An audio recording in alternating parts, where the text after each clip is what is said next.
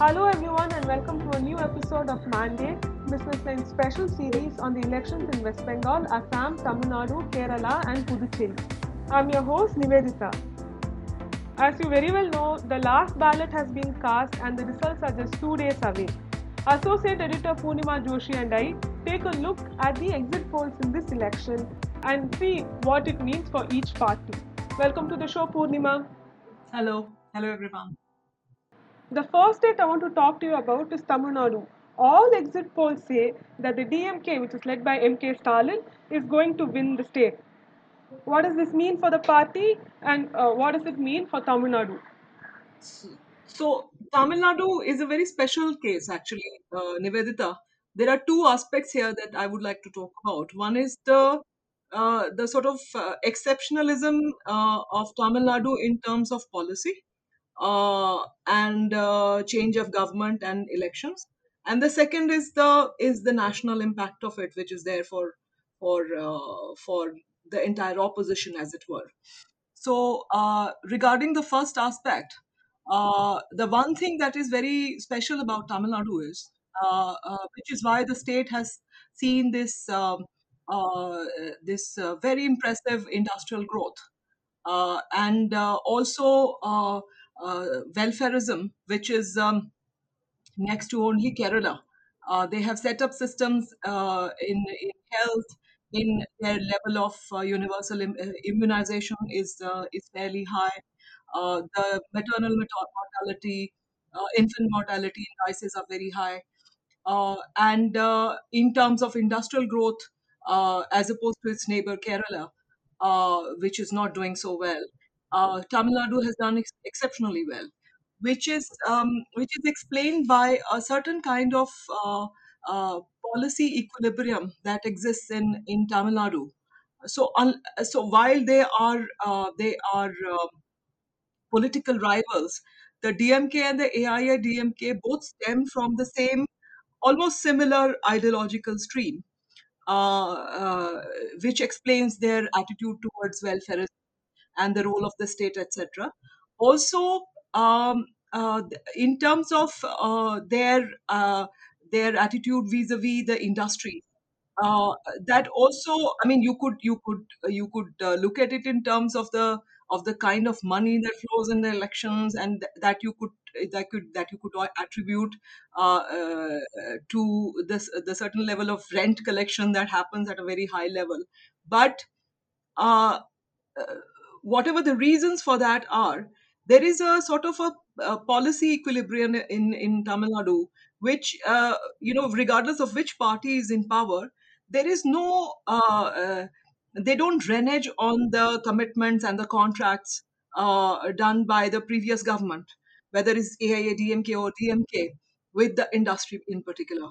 So that explains a certain kind of um, sobriety and continuity in policy, which is soothing for the industry. It's comforting. It's also ensures a certain kind of predictability about the state, which combines with very good labor relations that the state has been able to maintain there.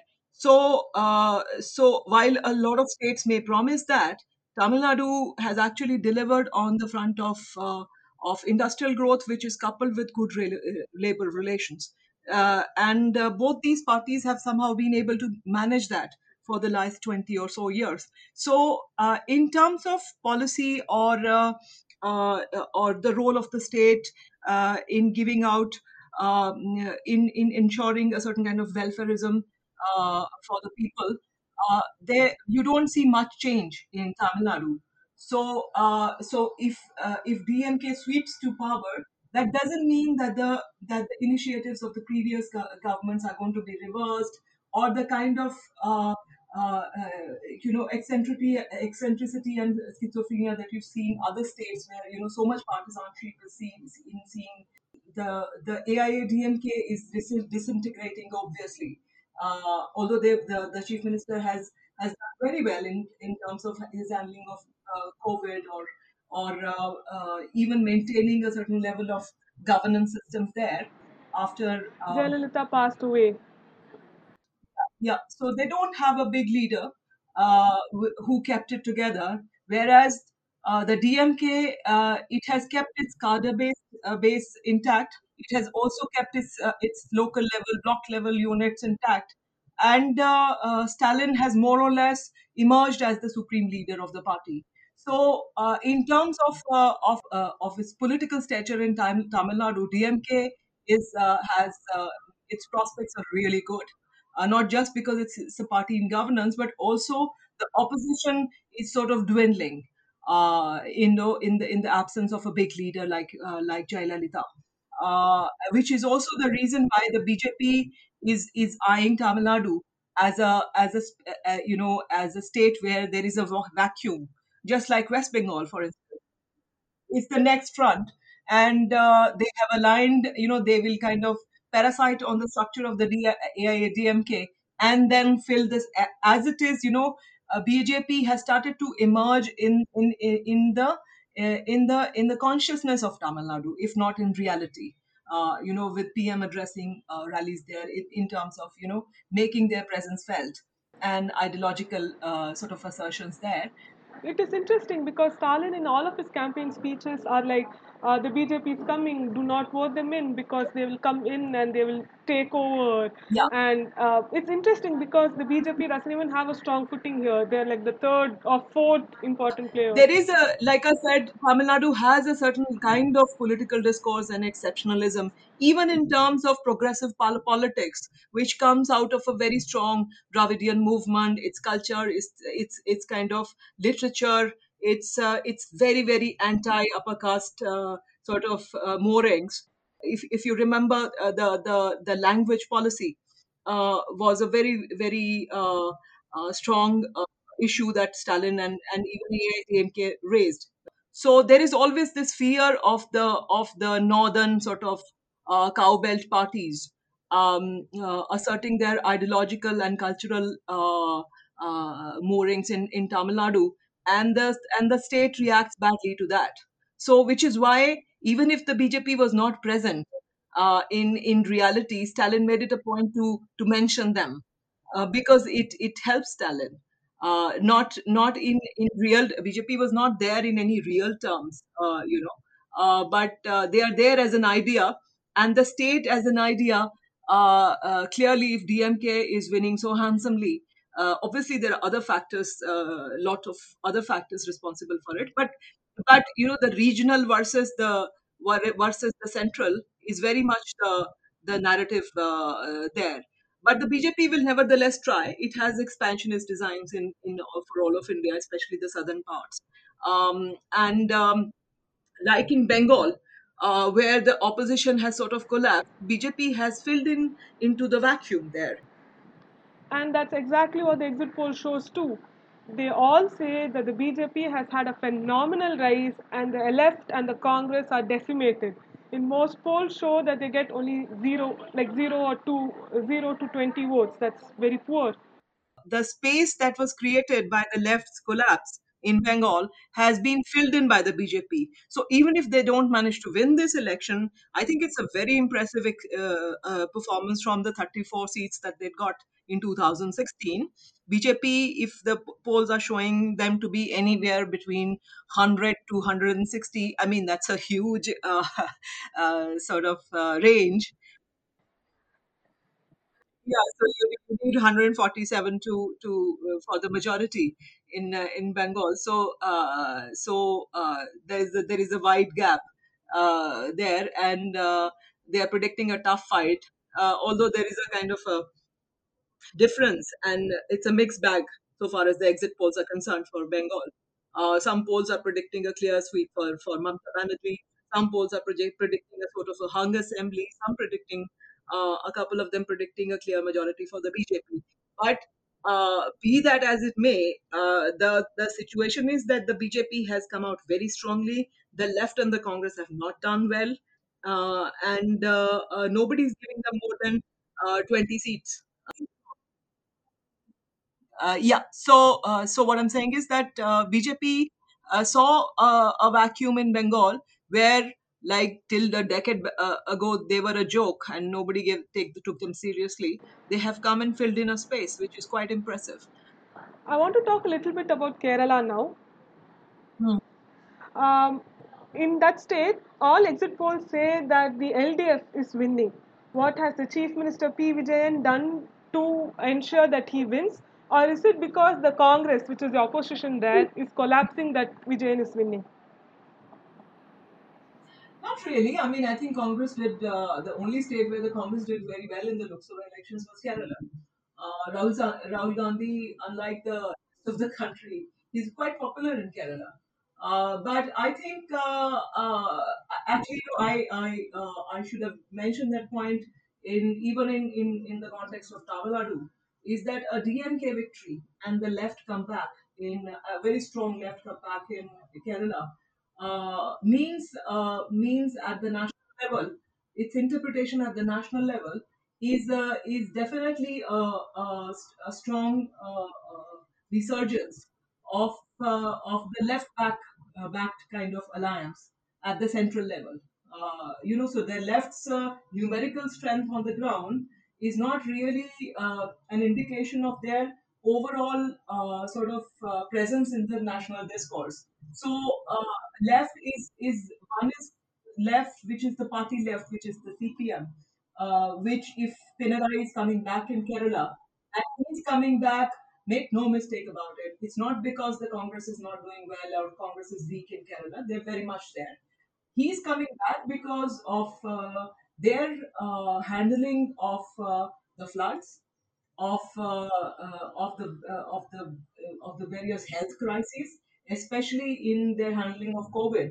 Even if the cases are surging, Kerala is an example of what the a good public health system can do in the time of the pandemic. So if you compare it to a state like Delhi, or even forget UP, which is incomparable actually. But Kerala is you don't see any crisis of oxygen cylinders. You don't see hospitals being crowded. You don't see queues outside. You don't see people gasping for breath and unnecessary deaths because of what of your access to healthcare. They have a very admirable health minister, KK Shalaja, and so it's their performance really, which Kerala is a very politically aware state, and if they're voting for the first time, you will see in many decades the same party being repeated in the state, and that is not because the Congress is weak in Kerala. I wouldn't say that. That is because the left has actually done well, and people have appreciated that. So Pinarai's comeback in Kerala has significance not only for the morale of the CPM, which is sort of just lost even the two states that it used to rule earlier, Tripura and Bengal, but in Kerala, it's a different kind of party system that they have evolved, and they have created a whole new young leadership there. If you see their panchayat poll candidates, 21-year-old, 22-year-old people contested and won. And in terms of just the involvement of various communities, the caste structure, unlike the Bengal CPM, which is largely a Bhadralok upper caste kind of party with these foreign educated elite being the leadership, whether it's your Jyoti Babu or Bodhadev Bhattacharya, or they're very kind of refined elitist leaders who lost their connect with the people in Bengal, and it had no understanding of the caste system, or the nuances and the granular understanding of the state of Bengal, and completely lost the plot in Bengal. Kerala is not like that. They have very rooted leaders like Pinarayi, who is the son of a toddy tapper and a grassroots worker who's come up the hard way. He understands ground realities, and he's a very kind of sober leader. So is he the one to beat, as Vijayan cemented his position as a strong man in the state's politics? Yeah, sure. I mean, he's of course there is the age factor. He hasn't his health is not all that well, also. But in terms of his leadership, no question about it. Pinarayi is the tallest leader in Kerala right now, and supported by others. They have a good cabinet. They have a very good health minister who is like an internationally regarded figure. So I would say the CPM's done fairly well in Kerala, and it would reflect in their sort of performance at the national level. And then there is the other kind of left mindset, or say a kind of an idea. Like I said, the BJP is actually functioning as a party as also an idea in Tamil Nadu at the moment. Left similarly is an idea. It is as opposed to the BJP. It is a party that functions on ideas, ideology, and cadre. And if you see other strains that are inciting conversations politically in India, the farmers' movement, for instance, and most of their leaders come from the left stream. They may not be part of the CPM, but the All India Kisan Sabha, which is the farmers' wing of the CPM, is fairly active there. Politics is a lot about ideas, emotions, conversations, popular perceptions, and within that, the position of the left would get a further boost after this sort of election. And at the national level, actually, if you look at it, the BJP, it seems to be winning Assam. It's a closely fought election in Assam, but most of the exit polls seem to predict a BJP victory in Assam. And they do well in Bengal. But if the opposition, which is Trinamool Congress, DMK, and the left, they managed to corner three big states, Bengal and Kerala and Tamil Nadu, then it becomes a sort of uh, a loose opposition alliance, which is raising issues like the farm laws, the labor laws, the economic crisis that is emerging out of COVID and lockdown, and the slowdown in the economy, handling of the COVID pandemic, all of it becomes even more vociferous. And BJP, if it even if it is winning in Assam and having done well in Bengal, it will still become a little. It'll be a step back for the BJP nationally. That's a very interesting take, Purnima, because I was thinking that the BJP did well in West Bengal and in Assam. That is, if the exit polls are right, despite how they handled or rather mishandled the pandemic, especially in the second wave.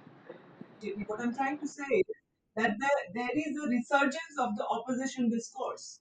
So even if the BJP is winning Assam, and it is doing well in Bengal, and it's probably doing well in Pondicherry, even then the BJP is on the back foot. On its handling of COVID, the government is already on the back foot, whether it's the vaccination policy, whether it is management of the healthcare infrastructure, whether it is the general sort of mismanagement that is happening in terms of oxygen supply and essential medicines like remdesivir disappearing from the market, whether it is the high court or the media or anybody, they are attacking the central government right now. When the surge was happening, what were these people doing? So I doubt if the kind of triumphalism that was supposed to have infused fresh life into the BJP after these elections, that would happen, even Uh, if they managed to win Bengal. Purnima, I have three takeaways from the exit polls. The first one is that the ruling parties are generally struggling in these elections. Well, not really. I mean, if you look at Assam, the BJP is coming back, if the exit polls are to be believed. And in Mamta's case, she's coming down, but the exit polls have not written her off yet. And she may as well come back, even if it's with a reduced majority. And Kerala, the return of Pinarayi Vijayan is an unprecedented development in the state's context, which always throws out the incumbent. Yeah, yeah, yeah. that incumbent governments are being voted back to power in this election, except in Tamil Nadu, where it was expected after Jayalalitha's demise and a lot of factionalism within AIADMK. You had Shashikala doing her own brand of politics, her nephew doing his own brand of politics. There were fights between the chief minister and the deputy chief minister. All of that was paved over, by the BJP, which wanted all factions of AIDMK to come together and fight the elections together. I think there are a whole lot of other factors in Tamil Nadu, rather than the people's anger against AIADMK per se. You know. Uh, Purnima, my second takeaway is that national parties need regional leaders to do well in the elections. In Assam, the BJP had two important leaders, the Chief Minister Sabananda Sonowal and Himanta Biswa Sarma. In Kerala, the CPI has P. Vijayan, but they don't have one in West Bengal, and that could be one of the reasons why they suffered so badly. Yeah, well, regional leaders, of course, are important. I mean, one of the reasons for the BJP to, one of the Trinamool's biggest strength is that they have a leader like Mamata Banerjee, which who is simply unmatched by the BJP. They don't have a regional leader to match Mamata's charisma there. So she has to be countered by Narendra Modi and Amit Shah, who arrived there from the center. But whether it's Dilip Ghosh or Shobhan Das Gupta or whatever have you in Bengal, there the BJP's local unit does not have a leader to match Mamata Banerjee's stature, which is one of the advantages of Trinamool in Bengal. And in Assam too, Himanta Biswa Sarma was the natural successor. He used to be in the Congress earlier. He's originally from the Congress, and of course from from AGP and ASU before that. But he was in the Congress. He was expecting to be Tarun Gogoi's successor. But Tarun Gogoi didn't allow that, the kind of dynastic politics that plays out in the Congress. He promoted his own son, Gaurav Gogoi, which is why Himanta Biswa Sarma left the Congress and joined the BJP. I mean, that was one of the reasons. And now he has practically, that was a huge loss for the Congress. Because Himanta, I know him, I've met him. He is an extremely hardworking grassroots politician, a very keen strategist, a highly intelligent man who has practically delivered the entire Northeast to the BJP. These are individuals who are also institutions, and the Congress has made a very very big mistake in losing him, to the BJP. And the Congress again doesn't have a leader to match Himanta's stature in Assam. You know, and that brings me to another story of this election is actually the further sort of uh, devastation of the Congress, diminishing of the Congress. They are not doing well anywhere. Even in Kerala, where Rahul Gandhi is popular, he's not doing well. In Tamil Nadu, they are riding piggyback on DMK, so nobody's going to credit the Congress with anything in Tamil Nadu. And in Bengal, they have aligned with the left, which was incomprehensible to me actually.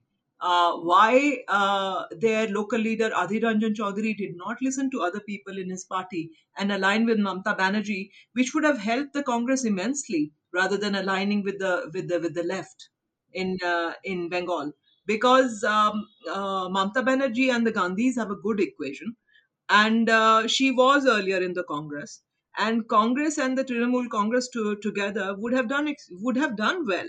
It would have helped Mamta as well. Especially in areas like Malda and Murshidabad, etc.